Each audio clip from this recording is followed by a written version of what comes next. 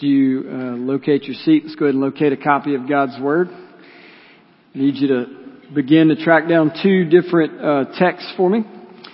Deuteronomy chapter 6 and Psalm 78. Deuteronomy chapter 6, Psalm 78. And just kind of hold your place in both. Stick something there, flip back and forth. Or I'll read the text as we go and reference those texts, so you can just park in one and you'll be fine. If you, as always, if you don't have a Bible, there should be some underneath the chair somewhere around you. If not, we apologize. There's probably more out in the lobby at the kiosk. And if you happen to need a copy of God's Word or know someone who would receive one, that's our gift to you. You will not be stopped at the door on the way out and charged with stealing. That is our gift to you. We'd love for you to have it, particularly if someone would read it with you. Deuteronomy 6, Psalm 78. Feel free to use the table of contents. We're at a bit of a transitional moment today. You heard some of it if you heard the announcements. Our lives and our church calendar in many ways follows the cultural, we'll just call it the educational calendar.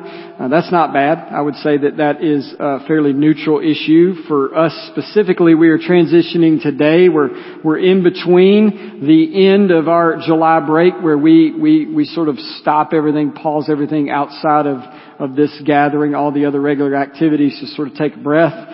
And now we're one Sunday away from everything kicking back off. And when things kick off next week, for the most part, all of that will go through June of next year. Okay, so with some breaks over the holidays. So most of what starts will go through June of next year. But before we get to the content of today, I just want to prep you for what is to come, at least in the fall, in terms of this moment, the preaching moment.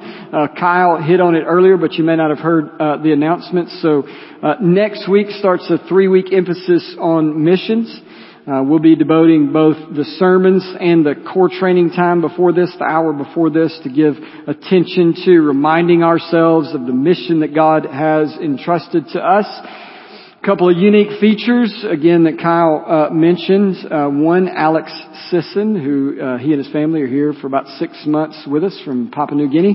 He's going to lead a 2-week course next week and then skip a week after that, a 2-week course training us some on cross-cultural ministry. And then in the middle of that, 2 weeks from today, Reverend Al Jackson, Pastor Al Jackson, former pastor of Lakeview Baptist in Auburn, bit of a missions legend in terms of how he has shepherded the church to care deeply about the mission of God for a long time. He's going to be here and he's going to tackle core training and he's going to preach. Okay, so it's Alex in core training, and then Al Jackson, and then Alex, and then sprinkled in there you get myself and Burnett. So we're not exactly the highlights of that. So heavy emphasis on missions over the next 3 weeks, and we'll talk about why next week. Like why are we hitting on that? So you'll get that next week during the sermon. So hope to see all of you at 9 a.m. In core training, and then again in this gathering. Then following that emphasis, so following that, starting September 4th, we're going to dive into the book of Ecclesiastes, okay? Ecclesiastes. And that will take us through the end or up to the end of November, and then we'll observe Advent season as we do on a regular basis around here. So missions, Ecclesiastes, Advent. Any questions on that, please let us know. And I think we'll have those little Bible journals for Ecclesiastes for you. I think we're getting those. We've gotten good reviews on that today. All right, for today, many of you were part of the meetings this morning that caused us to start just a little bit late. We were talking about, there was a teachers meeting and then a parents meeting in regards to what we do among the next generation, as we call it here, how we care about and train the next generation at PBC. Given those meetings and the amount of people resources devoted to that aspect of what we do, and given the amount of babies and children and youth the Lord has entrusted to us relative to our size, I thought it would be good to give attention during this time to at least part of what God has to say in His Word about training up the next generation. We don't give such attention, devote such time to training the next generation because that's the way it's always been done. Or we just think it's a good idea. Or we just need to figure out a way to keep the kids occupied for a period of time. We do what we do in the way we do it because God has spoken. I hope that's true of everything that we do. We do what we do in the way we do it because God has spoken. Because God has revealed to us in His Word what's important to Him. And even if we don't have every aspect or every detail of how we should carry something out, particularly in the area of next generation, we have principles, we have truths, we have guidance, we have examples, we have a lot to work with in regards to what God cares about. And as I hope you'll see by the time we finish today, God cares deeply about training the next generation. Now, before we get to our text, plural, for today, let me say this. There's an emphasis in Scripture on the parental responsibility of passing the faith along, of imparting the faith to the next generation. You'll see that in the two texts before us. You see it clearly in texts like Ephesians 6, and you see it in so many others. Both Scripture and reality highlight that parents have the greatest spiritual influence on their children.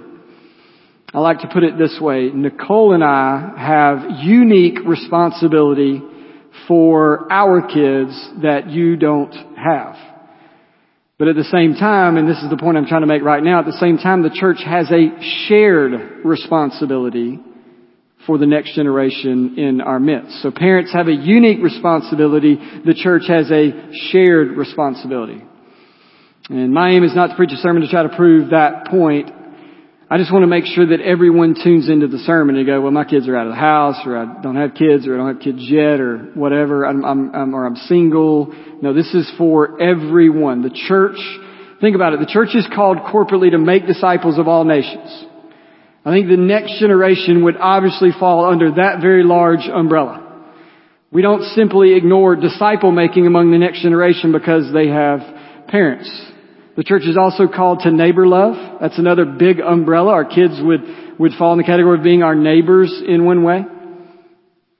And lastly, the church, and this is probably one of the more important ones, the church is called to be the pillar and buttress of truth, as Paul described it to Timothy. We've been given a deposit. Something has been entrusted to us. Something that we are to protect, to preserve, and to propagate. And one of the more obvious ways that we do that is by ensuring that the next generation knows about the deposit and they know their responsibility with the deposit. Okay, so if we're a pillar and buttress of truth, but yet we don't take that truth and pass it on, then it just sits. And then we die. And then that's it.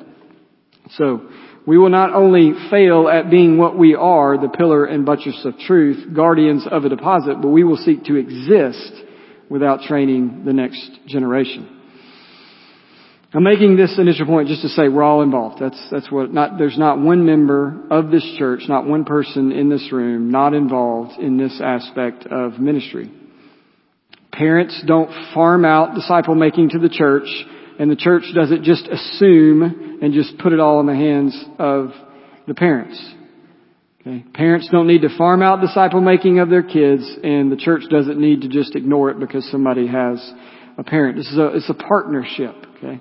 We're tag teaming this thing. We're co-discipling the next generation, and we're equipping one another to be able to do this. You think about Ephesians 4, that in part, pastors, teachers, all of these gifts of the church exist to equip the saints for the work of ministry. I think training the next disciple is certainly a work of ministry. So we're equipping one another to do that. So we all need to heed what God has to say in this. We all need to ask ourselves, how are we upholding, honoring, following what God has said when it comes to both our privilege and our responsibility toward the next generation? How am I as a parent upholding this privilege and responsibility? How am I as a church member upholding my shared responsibility? So think about it. As a parent, how am I upholding my unique responsibility that I have with my kids? And as a church member, how am I upholding my shared responsibility that I have with everybody's kids? For the next generation in this room, okay? We're talking a lot about you today. That doesn't mean you tune out, okay? It'd be a good time for you to tune in and go, why do they do what they do? Why do my parents do X, Y, and Z? Why do we do these things when we get to church? Why does some of it seem odd? Or if it is odd to you, but this would be a good time for you to understand why we go about this. And the main point, in case you fall asleep or start coloring or do something else in this moment, the main point is God has told us. And we care deeply about what God has told us to do. Okay?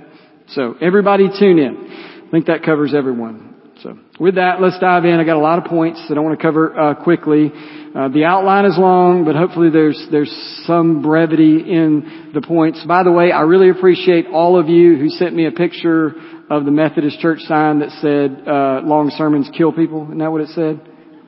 Short sermons save people. I'm sorry, I had it backwards. Short sermons save people. I don't know what you were trying to communicate, but I appreciate the text messages and the pictures. David Couch. All right, the goal is to do an overview this morning, not to be exhaustive. So let's read it. We'll do Psalm 78 first, verses 1 through 8, and then we'll jump over and read Deuteronomy 6, 4 through 9. So this is the word of our God. Give ear, O my people, to my teaching. Incline your ears to the words of my mouth. I will open my mouth in a parable. I will utter dark sayings from of old, things that we have heard and known, that our fathers have told us. We will not hide them from their children, but tell to the coming generation the glorious deeds of the Lord and His might, the wonders that He has done. He established a testimony in Jacob and appointed a law in Israel, which He commanded our fathers to teach to their children, that the next generation might know them, the children yet unborn, and arise and tell them to their children, so that they should set their hope in God and not forget the works of God, but keeping His commandments. And that they should not be like their fathers, a stubborn and rebellious generation, a generation whose heart was not steadfast, whose spirit was not faithful in God, or faithful to God. Deuteronomy 6, verse 4 through 9. Hear, O Israel, the Lord our God, the Lord is one. You shall love the Lord your God with all your heart and with all your soul and with all your might. And these words that I have commanded you today shall be on your heart. And you shall teach them diligently to your children, and shall talk of them when you sit in your house, and when you walk by the way, and when you lie down, and when you rise. You shall bind them as a sign on your hand, and they shall be as frontlets between your eyes. You shall write them on the doorpost of your house and on your gates. All right. 4 sections this morning, 3 points under each. I'll give you the sections, the rest you'll get as you go. So we're going to look first at the posture of trainers. So we're going to play off this idea of training. The posture of trainers. Second, the content of training. Third, the process for training. And fourth, the purpose of training. Posture, content, process, purpose. 3 points under each of those. First section you see on the screens there, the posture of trainers. Interestingly enough, each of these texts sort of starts with a focus on the trainers. Okay? Those that do the training, and not on the next generation that is to be trained. If you were looking for what is step one, okay, give me the how-to. What is step one for training the next generation? Step one would start with the trainers, not the trainees. Meaning it starts with the posture, or you see this language of heart, of the parents specifically, and then the church generally, or God's people generally. Meaning, if we could just bring it into this room, it starts with the adults. Okay? It starts with the adults in this room. And there's a ton here, but I want to quickly point out 3 aspects of the posture, of this posture of trainers that we see in either both of these texts or one of these texts. Okay? Again, you don't have to flip back and forth. You can, but I'll read the sections that I'm referencing as we go. First, we see obedient adoration. Obedient adoration. So this section in Deuteronomy 6 is known as the Shema. If you want fuller treatment of this particular part, David Burnett preached a sermon almost a year ago to the day. It's on our website. Go under sermons. You can get a little more detail on this text. So Shema, that name comes from the first word. It means hear there. They're just playing off of that. You need to listen. You need to take heed, hear. And we've also gone through this here at PBC, but we've walked through Exodus, which includes the 10 Commandments, and we've covered the greatest commandment in the New Testament. So the greatest commandment, according to Jesus, is what we just read here in verse 5. Love the Lord with all your heart, soul, and might. And Jesus says the second is like it. Love your neighbor as yourself. Those 2 commandments in the New Testament are a summation of the 10 Commandments. So that's how it works. Jesus is taking it, summing it up. What's the greatest commandment? Love the Lord your God. Second, love your neighbor. If you think about it, that encompasses all of the 10 Commandments. And in the 10 Commandments are a summation of the law as a whole. So it's just being broken down into something a little more succinct. And to sort of make the point quickly here, the Shema is about what I'm calling obedient adoration. The Shema is about recognition of the uniqueness and exclusiveness of God. And it's about our obedience to Him in light of who He is. To hear is tantamount to obey. Think about it. What do you say to your kids when it doesn't seem like they're listening to you and you've told them to do something? Did you hear me?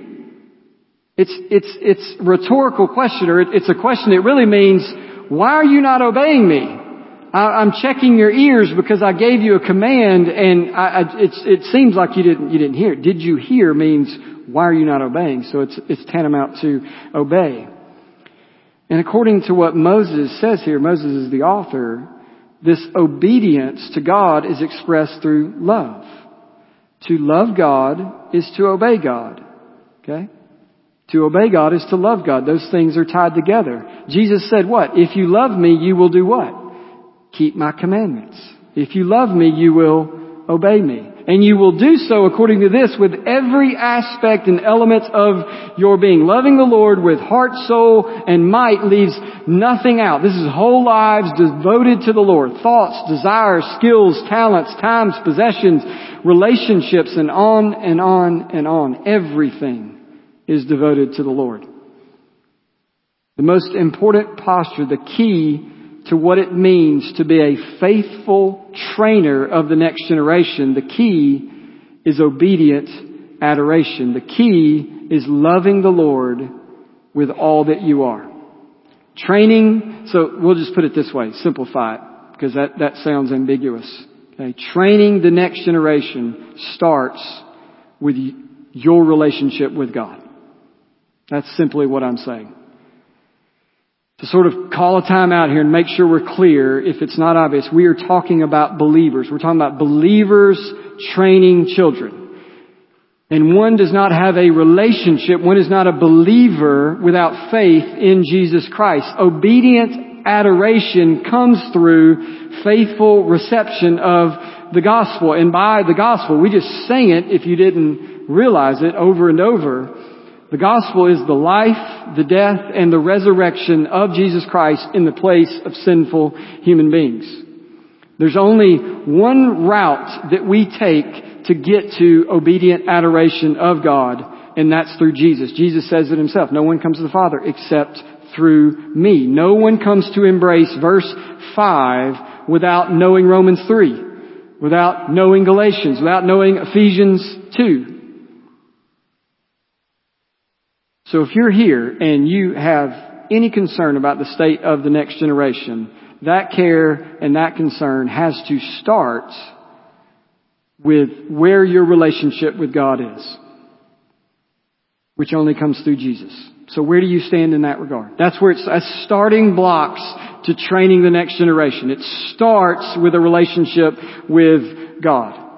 I don't know where you are. I want all of you to listen to everything else I'm going to say today, but if you're unclear on this part and where you stand, just put a pin right there, listen to everything else.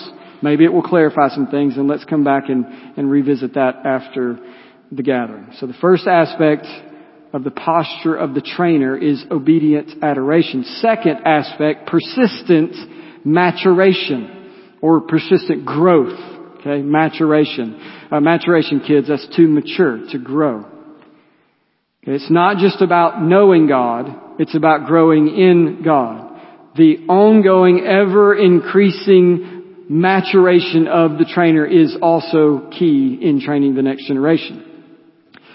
So in Deuteronomy, you've got Moses restating the law. If you jump back up to verse 1, he's talking about teaching the people God's commandments, and he wants them to do them and carry them out. Verse 6 talks about what he's commanded them and how it should be on their hearts. Psalm 78, which is partly a reflection of Deuteronomy 6, you have the psalmist teaching the people. He starts off, we read it, by telling them to listen, give ear to my teaching. There's ongoing instruction of God's people who would be doing the training. He's reminding them of what they've been taught already. The Christian life is really a series of being taught something and then being reminded of that. And then being taught something and being reminded of. You ever thought about that? Why do we seemingly say the same thing over and over and over? If you don't realize that we're saying the same thing over and over, that's just because you're forgetting, and that's why we're saying it over and over again. We really just keep rehashing the same things. That's a biblical pattern. God knows we're forgetful, rebellious, broken, our minds don't work, we stray, we get off course, so He just keeps reminding us. Persistent maturation is a key aspect of those that trains. It's impossible to know everything at once. It's impossible to know everything. You'd be God if you knew everything. But it's impossible to know even a lot of stuff all at once. If you are a disciple of Christ, which every believer is, you are a disciple. Okay, one piece of being a disciple means you're a lifelong learner. Okay, you're not a convert just, okay, I'm converted to Christ and that's it. You are a lifelong student. You are attached to Jesus, following Him and continually learning about Him, God, you, the world. Lifelong learner. You never stop learning, never stop growing, never stop searching, never stop digging, never stop studying. And if you are a parent, or if you've given yourself to training the next generation, then you fully understand your need to continue to grow and mature. Because kids go through different stages, face different things. I feel like there are moments in parenting that I have it, and then they get a year older, and I don't have it anymore. And I have to figure it out again. They develop and they grow and they face more complex situations, or the culture changes and presents more complex circumstances. We're continually having to say, how does this same truth that I know apply differently to this situation? Here's the succinct but important point I'm trying to make here. No matter if you are a parent or just a Christian with the privilege of investing in the next generation, what the kids in our homes and the kids in this church need most is a version of you that is ever increasing in Christ-likeness. All of these kids need versions of us that are ever increasing in Christ-likeness. They need parents and Christians that are being transformed continually more and more into the image of Christ. If you're breathing, you're not done. You're not done. Think about it like this. The next time every one of you sits down to pray, or stands up to pray, or just prays. Next time you study your Word, you open up your Word, you're going to do some devotional time, you're going to dive in. Next time you walk into this gathering, the next time you attend a core training class, the next time you show up to a midweek Bible study, the next time you meet with your D group, the next time you do whatever in terms of ministry or anything it may be, I want this thought to enter all of our minds. The kids at PBC need me to lean into this and grow through this. Find a few faces in this room of the kids among us, and every time you step into core training or midweek or this gathering or open up your Bible, maybe the Lord will bring that kid to mind and say, they need me. They need me to lean into this and grow through this. They need my ever-increasing Christ-likeness. Kids at PBC need my holiness. Last aspect of the posture of the trainer, humble recognition. Humble recognition. Both Deuteronomy 6 and Psalm 78 paint a sobering picture of past failures. You keep reading Psalm 78, it just unpacks that a lot, of how the generations before them did not uphold these instructions. They didn't uphold what's being discussed. Psalm 78 in particular says that you should do this, train the next generation, and not forget the works and commandments of God and be like the previous generation. And it describes them this way, whose heart was not steadfast, whose spirit was not faithful to God. In the midst of this command to train the next generation, God wants His people to examine themselves and remind themselves that they have a propensity to repeat history. God wants us to learn from the past and remind us that we have a great track record of blowing it. And this is important. He's not helping us to see this for the sake of us dwelling on how miserable we are, or to be fearful that we might fail again. The ultimate point is not to focus on our potential failure, but to see His consistent faithfulness. The fact that God is restating these things and recounting the past and pointing toward the future, that is a testimony of His patience and His long-suffering and His grace. This is a reminder to us that we are not that great in all that we do and all that we are. It's a reminder to us that there is a hero in this story, and it's not us. It is God who extends His grace over and over and over again. The posture of the trainer includes humble recognition of both our tendency to fail, but His consistency to fulfill. Okay, that's the posture of the trainer. Next, let's look at the content of training. The content of training. So move from the trainer to those being trained. What is the content? So the whole message here is about training the next generation, but I've not actually showed you that in the text. I assume you picked up on it when we read. Verse 7 says that God's people are to teach them, which we'll get to what them is in the next section, but we're to teach them to our children. Goes on to say that we are to talk about them in all aspects of life. Psalm 78 verse 4 says that we will not hide them from the children, but tell the coming generation. Verse 5 in Psalm 78 says fathers are commanded to teach their children. It just keeps going. We bring in Ephesians 6, and kids are to be brought up in the discipline and instruction of the Lord. So it's clear training is to take place. According to Deuteronomy 6 here, that we are to do it diligently, that kids are to be diligently taught. And the focus of this point is on the content. Okay, I want to focus on the content, on the what of teaching. The next point will be on the how. But I think it's good to know the what before we get to the how. So 3 aspects of content, 3 components that make up the content of the training. First, we're to teach doctrine. We're to teach doctrine.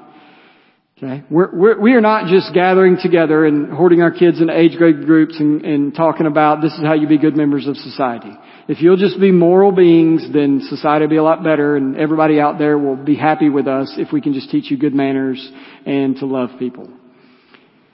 Psalm 78, He established a testimony in Jacob and appointed a law in Israel, which He commanded our fathers to teach to their children. Deuteronomy 6 verse 1, now this is the commandment, the statutes, the rules that the Lord your God commanded me to teach. Verse 2, that you may fear the Lord your God, and you and your son and your son's sons, by keeping all these statutes and commandments.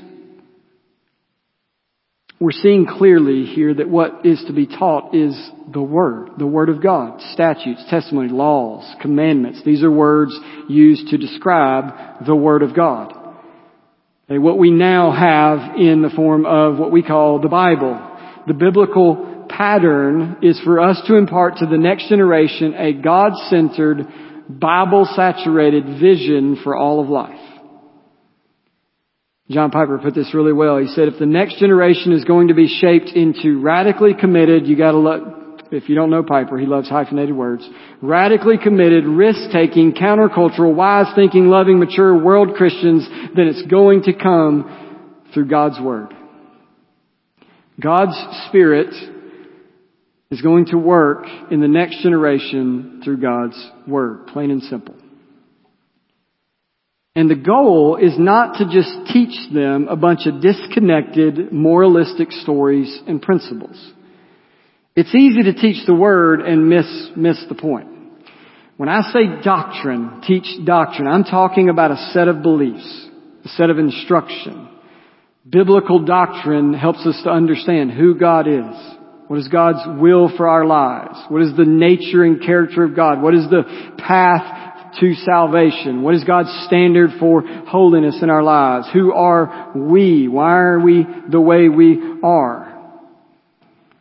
You go to the New Testament, it's clear that when the church starts, that those leading the church, starting with the apostles and then elders after that, they were not just telling stories. They were teaching doctrine. And you see this right out of the gate. So Acts 2, okay? Church is started in Acts 2. And what are they focused on? The apostles' teaching. It's a set of doctrine. Paul warns Timothy against anything that doesn't accord with sound doctrine, which accords with the gospel. This is why we have things like creeds, confessions, catechisms. The church throughout history has seen the importance of, in a really good way, indoctrinating the church and the next generation. This is about teaching the whole counsel of God like Paul does in Acts 20. This may be the first time I've ever quoted another elder at length in a sermon or at all. But David Burnett sent me an email this week in preparation for this sermon. So David, you may have never been quoted in a sermon. But here it is. So in the words of David Burnett, who I think nailed it, it's only part of what he said. I've become increasingly convinced in the past several years that the next generation needs to be catechized in the foundational doctrines of the faith. This is not a replacement for simply reading the stories of the Bible or for helping our kids see the coherence of the grand narrative of Scripture and how it centers in Christ. I still think those things are critical, along with Scripture memory and singing. However, I think it's entirely possible to do all those things, even to teach people principles for studying the Bible, and yet they miss some of the most fundamental truths regarding who God is, the nature of sin, the person and work of Christ, the nature of discipleship, and so on. So one component of the content of our training has to be doctrine. Now, second, and I'm going to seem like I'm contradicting myself after you may assume I've told you not to tell stories. The second component of the content of training is we don't just teach doctrine, we reinforce this as we impart stories. We impart stories. Psalm 78 verse 4, we will not hide them from their children, but tell the coming generations of what? The glorious deeds of the Lord and His might and of the wonders that He has done. It's clear in both of these texts that storytelling is a big part of training the next generation. Psalm 145 verse 4 is really clear on this too. It says that one generation shall commend your works to another and shall declare your mighty acts. I was not trying to say in my last point that we should go back to the rooms back there and among the toddlers we take the Jesus Storybook Bible and we burn it outside and we put Grudem's Systematic in there. That was not the aim. My point is that apart from doctrine, the stories can miss the point. Stories can easily end up as just moralistic lessons. Don't do what the bad guy did, do what the good guy did. God likes the good guy. Stories accompanied by doctrine help reinforce and illustrate the character of God, the sinfulness of man, the sufficiency of Christ. We most definitely have to tell our kids stories. Tell them about the wonderful things God has done, praiseworthy things, powerful things, astounding things, things of wonder. Our kids should be awestruck at what God does. We should be awestruck at what God has done. I remember, I don't know, I've confessed this before. I remember how helpful it was as a parent and even as an adult Christian being able to read the Jesus Storybook Bible to my kids over and over. Okay, you want a synopsis of the grand narrative of Scripture, there's a resource for you. Those stories just being connected all together. Bible doctrine and Bible stories and the Bible story, those are companions, not competitors. Those are companions, not competitors. One simply enhances and fills out the other. So we teach doctrine, we impart stories, and finally we give testimony. We give testimony. You keep going in Deuteronomy text. So we didn't read this part, but if you want to jump over and just scan verses 20 through 25, there we see the link of how the doctrines of the faith that we see them connected with God's saving actions in our lives. Verse 20, when your son asks you in time to come, what's the meaning of all of this? I love that. When your son asks you what's going on, what's the meaning of all this? Then here's what you say to your son. And what does Moses recount? How the Lord saved His people out of slavery. How He brought them out of Egypt. You apply this to us and we give personal testimony of how God has made a difference in our lives. Here's what God brought me out of. Here's the bondage He set me free from. We were slaves, but the Lord redeemed us. We don't just talk about beliefs and behaviors. We talk about experience. We talk about failures.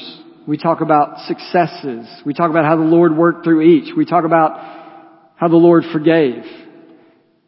We talk about how the Lord disciplined us, corrected us. Talk about how the Lord was faithful specifically to us.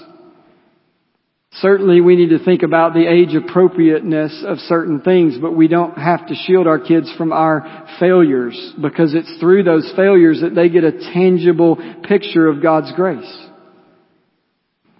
God is pretty clear in these texts about what He wants the next generation to hear about the past generation.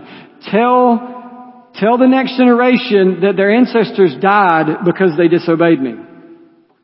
But tell them how I was gracious to save. Tell them how gracious I am that they are getting to hear this and they're having this word passed on to them. God is not saying shield your kids from the failures of the past because it might scare them. I heard one pastor say, maybe this is a little too much, but he said, yes, our kids need to know that God is good. Our kids also need to know that God kills people. And what he was getting at is they need to know God's holiness. They need to know the ramifications of sin and rebellion against Him and running from Him and disobeying Him. And we got plenty of stories to tell them. Like, we don't have to shy away from that. Those things are a big deal. The fear of the Lord is a big deal in Scripture. So we teach doctrine, impart stories, give testimony, and we got to pick up the pace. Next section, the process for training. The process for training. So we got some content. Okay, we just talked about content. What do we do with the content? Okay.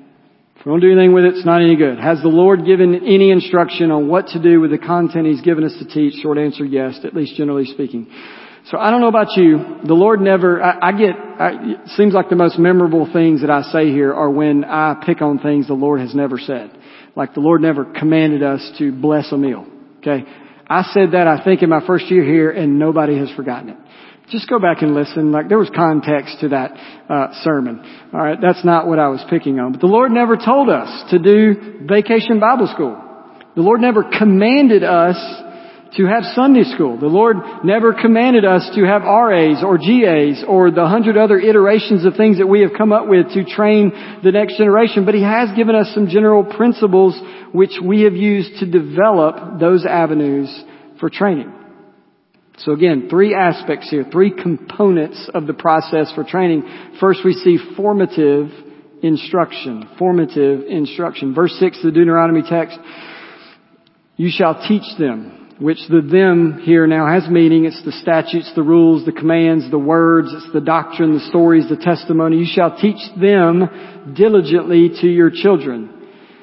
There's some formality to that right there. In a sense, it's what Moses is doing in the context here with his audience. It's what the psalmist is doing in Psalm 78. They're teaching. They're imparting this to them. Do what I'm doing to you, but do it to them. God doesn't specifically outline what it might look like. It's going to require some sort of medium, some sort of plan. For us in the church, at least in recent history, it's taking the form of something like Sunday school. Core training, RAs, GAs, you could probably think of 100 different things you've heard about or seen, where kids are being taught. There's a formal teaching going on. They're being catechized. In the home, this is taken the form traditionally of something like family worship. There's some formal aspect of training of the next generation. And certainly there's an organic nature to this, which we'll get to in the next point, but there also is some level of intentionality. Relative to the church, this is why so much attention is given to the classes we have, to having equipped teachers, good curriculum, a long-term view and a process. That's why so much energy and time is invested into next generation training. Formative instruction is biblically necessary in the process of training the next generation. The medium may not be biblically prescribed, but formative instruction is necessary. You know, when it comes to kids, we think a lot about discipline, okay? Kids love it when we talk about discipline, right? But we tend to be a little one-sided in thinking about discipline. Spend a lot of time on one side of discipline, something we might call corrective discipline. But discipline is much bigger than corrective. In fact, you really should never do corrective discipline that is not not first, that doesn't come on the heels of formative instruction or formative discipline. Otherwise, the corrective part doesn't make sense. Okay? If you're not teaching them something and setting a standard, then you're correcting them based on nothing and they don't understand it. Formative discipline, put it this way, formative discipline is foundational for corrective discipline. I think one of the worst assumptions that I have made and continue to make as a parent is that my kids fully understand what I want them to do. Okay? And therefore, when I go to correct them, I don't really get it why they aren't really corrected. Because I'm assuming that they fully get what I understand. It's kind of a comical example, but I thought it was pretty good. I heard Ted Tripp tell a story about this. If you don't know Ted Tripp, Shepherding a Child's Heart, right? I think that's the book he wrote. But I heard he was talking about when he was younger being corrected by his dad, and not in a bad way, but he was praying. Okay, his dad asked him to pray at the meal, and he lived on a farm. He'd never really been off the farm at that time, and he started praying, and he got through the prayer, and his dad's like, "Son, why were you praying for the corn missionaries?" And so his dad had to unpack that with him. His dad had been modeling prayer to him, but his dad had been praying for the foreign missionaries. But Ted, never leaving a farm, had no idea, no concept of the word foreign, and he thought his dad was saying corn missionaries. And it made sense in his mind because his dad would always pray about them, reaping some harvest, on the mission field. And it made sense to him that many of the ones he prayed for were not reaping a harvest because in Ted's mind, there were nobody in the cornfields to hear about Jesus. So he's praying for the corn missionaries. So his dad's correcting him, but he had no basis for understanding what his dad was praying about or teaching him. Formative instruction is a key process of training. You can't correct what you haven't first formed. But another key aspect, everyday application, Deuteronomy 6 verse 7, and you shall talk of them when you sit, when you walk, when you lie down, when you rise up. Okay, you should talk of them, the statutes, the principles, the rules, the Word of God, the doctrine, all of that.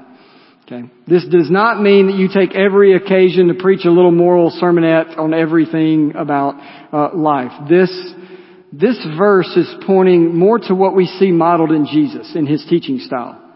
Okay, that everything about God relates to, the truth about God relates to everything in life. It's saying you don't have to do all of your teaching formally with the Bible open. Life provides intersections at every turn for you to connect your kids to truth. You might think about life as a tremendous illustration resource, a living visual aid to do teaching.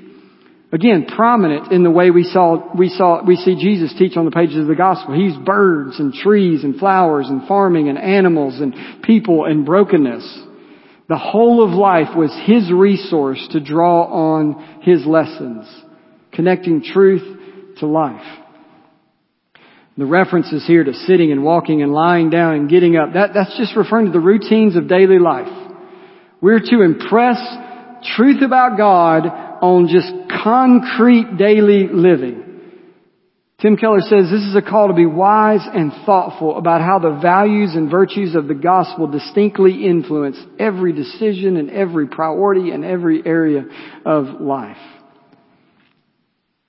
I don't know about you, as I was preparing this is one of those moments where I start to feel the pressure of wasted moments. I'm like feeling the guilt of wasted moments start to just land on me in preparation. So that may be you right here. But we need to reorient our thinking on this, okay? Not look in the past. We'll talk about that in a minute, looking at past failures. We don't need to do that. We just need to reorient our thinking that every car ride, every talk after school, after every game, every hike, every meal, all of these are opportunities. It's just a matter of figuring out how to use them. Again, it's not just, okay, I got a little opportunity for a moral sermonette here, but we use the canvas of life to paint a picture of truth for our kids. I've watched Nicole exemplify this with our kids for so many years. She just asks questions, just simple questions in the car, around the table, just drawing out our kids. I think she often does it to set me up with hard questions. Okay? Not sure about your household, but the hardest theological questions I get come from my dining table. They do not come from you. They don't come from my work, and they've never come from anyone else. They come from my kids. I think in Nicole enjoys lobbing the question up and watching Dad squirm. Everyday application is a key part of the process of training. So formative instruction, everyday application, and finally, authentic exhibition. Modeling, to exhibit something, to model something. Authentic exhibition. You have to model what you believe and what you are teaching. I heard Matt Chandler say one time, and it's so true, he said, our kids have been provided military-grade radars to detect hypocrisy. Military-grade radars to detect hypocrisy in our lives. You want to find out how consistent or inconsistent you are in following Jesus, then have some kids. Teach them what it means to follow Jesus, and then try to live life in front of them, and they will promptly point out every inconsistency in your life. Hey kids, by the way, I'll give you an example of this. It's not spiritual. Kids, ask your parents what the speed limit sign means. And then just report back to me on how the ride in the car goes. Okay, just lobbing that one out there for you. All right. We actually see this in the Deuteronomy text. It's a good bit wrapped up in verses 8 and 9, okay? But this language about binding these truths as a sign upon your hands and frontlets between your eyes and writing them on the doorpost, really misused by the Jews to a certain extent. But part of the meaning has to do with there being visible evidence that you practice what you preach. There's visible evidence that you practice what you preach. Love for God is certainly internal, but it's also external and visible. Something as all-encompassing as your heart, soul, and might has to be visible to those around you. You cannot love something with heart, soul, and might, all that you are, without it somehow being visible and leaking out to those around you. And particularly to the kids around you. I don't know about you. I think often about what do my kids learn? Because I get to realize, I get confronted a lot of times with what my kids learn by my actions, my words, and my attitude. But I ask myself that question. What are they learning from me about money, about work, about family, about marriage, about sports, about the church, about God's Word, about the value of other people, about grace, about forgiveness, about failure, about success? When they observe my life, what are they learning from that? Does my living reinforce my teaching? Does my life honor God's Word? And I'm not like aiming at exhibiting perfectionism here. That would be impossible and deceptive if you really thought you were. You just keep in mind they also need to learn humility and failure and forgiveness. So there's opportunity even in you not being perfect for them to learn something. So have you ever asked yourself these questions? This doesn't go just for parents. Every Christian in the room. What is the next generation learning from your life? What is the next generation in this church learning from your life, from observing your life? Authentic exhibition or modeling, to simplify it, is another key aspect of the training process. All right.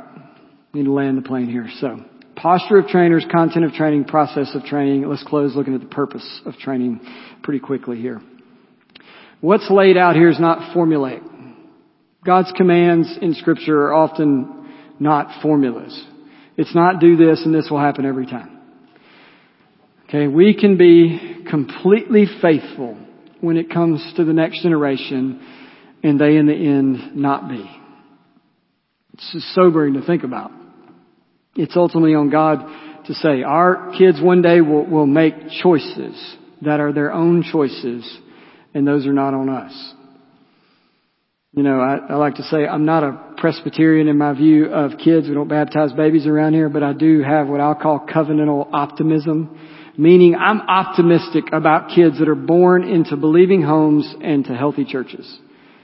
I'm optimistic about kids born into believing homes and into healthy churches. It is hard, I think impossible, to be born with more access to the gospel than our kids have and so many other kids in churches have. And based on the track record of Scripture and history, I'm optimistic about kids raised in faithfulness. Faithfulness from both the church and parents. But there's nothing formulaic here. There is motivation to be gained by the purpose that's laid out for training that we see here.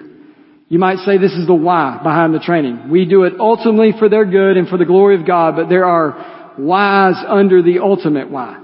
Okay? There are other whys under the ultimate why. 3 of them, real quick. First, one aspect of the purpose of training is they may gain knowledge of God.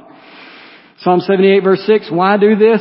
So that the next generation might know Him. They might know God. They might know His Word. They might know His statutes. They might know all of that. Deuteronomy 6 verse 2, that your son and your son's sons may fear the Lord. Now, don't gloss over how the grandkids get caught up in this. We train the next generation for the sake of the one that comes after that. Psalm 78 verse 6 talks about even children yet unborn. Okay, that they may rise and tell them to their children. We have the opportunity to ensure that our kids and then our grandkids know God from think about this. Don't miss this point. From our teaching comes their knowing. Think about that. We have the opportunity, the privilege to help kids to know God. And we don't need to just fly past it. Oh yeah, I get it. We have the opportunity to teach them about God. It should astound us that anyone would come to know God as a result of our teaching. And God has teed up the next generation. He's teed up a bunch of kids that we have living with us and have to come with us, and they're everywhere we go, and we get to tell them about God. That's not a burden. That's awesome. We get to be the ones to impart the most important knowledge our kids will ever hear. The knowledge of God. We get to be the ones that do that. We have a unique responsibility in our homes and a shared responsibility. Number 2, second aspect of the purpose is that from this knowledge that they may gain hope in God. So second, why? From the knowledge they may gain hope in God. Psalm 78 verse 7, so that they should set their hope in God. We train so that they have hope. So that they can have confidence, as some translations say, in who God is and what He's done. We have the privilege of training so our kids get the benefit of hope. Don't we want the next generation to have hope? Confidence in God, confidence in the future, in the outcome of things. That's what we get to participate in. We don't train for the sake of producing arrogant intellectuals one day. We train for the aim of producing hope-filled disciples. Last aspect of the purpose of training. Last point for the day. They get the knowledge of God. They get hope in God. And finally, we aim at obedience to God. That they would obey. You keep going in verse 7 of Psalm 78. So that they should set their hope in God and not forget the works of God, but keep His commandments. I forget the author, but someone said of this text, we have not succeeded in our God-given responsibility if our children's heads are full of true thoughts, but their behavior is contrary to God's commands. Confidence in God, hope in God that's rooted in knowledge of God must lead to obedience to God. As one pastor said, we teach so that the next generation will obey. That they will know and hope and trust and obey. He would go on to say, the desired outcome goes beyond just hoping our kids will stay out of trouble. We want them to be faithful and passionate followers. We impart knowledge for the sake of hope, and we aim at hope for the sake of obedience. All right. We are out of time. Time always prevails. So a lot more could be said, probably needs to be said. And, you know, I go through the sermon as many times as I can before I get up here, and I'm like, am I saying anything encouraging today? Because I get to the other side of this and I'm like, oh, I just feel like I'm not so encouraged. Anyone in here right now would be honest enough to say, I heard everything you said. I agree with it. I see it in the Word, but honestly, I feel like a failure. Just feel guilt for all that's just said. And I'm sure there's a spectrum in here. There's some of you maybe knocking it out of the park. And as long as you're not bragging about that, I'm glad you're knocking it out of the park. That's good. Hopefully somebody in here is knocking it out of the park with their kids. But others probably think that you're failing. Or you failed in the past. You're looking back on the past. You think you failed. No matter where these truths find you, here would be my exhortation. Start right where you are. Here's a quote I found encouraging, trying to find something encouraging because I was focused more on my failures. It says, there is no need to look back in vain regrets over the past. Begin right now. Such is the grace of God. Such is the glory of His nature and His character as the God of the impossible, that He can do wonders no matter when or where you begin. So if you are breathing at this moment, opportunity still exists to exert faithfulness in the next generation. It may or may not be the next generation in your home, but opportunity exists for all of us in the church. I would say for those that maybe this landed a little heavy on, I think this meal is so fitting that it lands on today. It just offered such a great opportunity to end in the Lord's grace. Because this is a time through this meal to be reminded of the Lord's love for you, even in your failures. So here's what may be true about you and about me. We're failures. But here's what's also true. The Lord loves us. The Lord loves us deeply. This meal reminds us like the Lord is not ignorant of our failures. He is sovereign. He knows, is fully aware, yet Christ still died for us. He gave His life as a ransom for us, that He shed His blood to cleanse us. This is a moment to take those failures to Him and come out on the other side realizing you've been washed clean in the shed blood of Christ. That those failures are not some barrier to heaven. So I pray this will be a means of grace to you in that way. For those that found all of this encouraging and reinforcing, and you're just seeing fruit among the next generation, this is a reminder that you give God credit for all of that. It's because Christ died for you. It's because you know that grace that you are diligently imparting that to the next generation. And it's an opportunity to look at this meal and say, thank you. This is all because of you. All right. With that, let me get those that are serving to make their way up. I think I heard the 12 o'clock bell, but we're going to observe the Lord's Supper. So, if you're serving, make your way up. If you are a guest with us, we hope that you felt welcome today. If you can serve, make your way up. So I'm not sure if somebody got selected today, but we need 4 folks. If you are a guest with us, again, I hope you feel welcome today. If you are unfamiliar with what we're about to do, this is something that Jesus gave us as a reminder of God's grace toward us in Him. This is reserved for those that have put their trust in Jesus. If that describes you, if you're walking in repentance and faith, we invite you to partake in this. If that doesn't describe you, then we are grateful that you are here. We would love to talk more. We would just ask that you please let these elements pass by. We are not taking names, but this is for a people that have been bought at a high price. So I'm going to pray for us. We're going to distribute both of these, and then I'll lead us to partake. Father, we are thankful for your word that guides us, gives us instruction, how you have taught us, and we're thankful for the privilege of being able to teach the next generation. But we're eternally grateful for the shed blood of Christ, the broken body of Christ that provided grace for us to be redeemed and rescued, for us to have a story to tell the next generation, to recount the wondrous works of our Father. So we're thankful for that. Help us in these moments. If we feel like failures, help us to rest in the finished work of Christ. If we're seeing fruit, help us to give all credit to Christ. So guide us in this moment. Let this meal be an extraordinary means of your grace toward your people. We pray this in Jesus' name. Amen.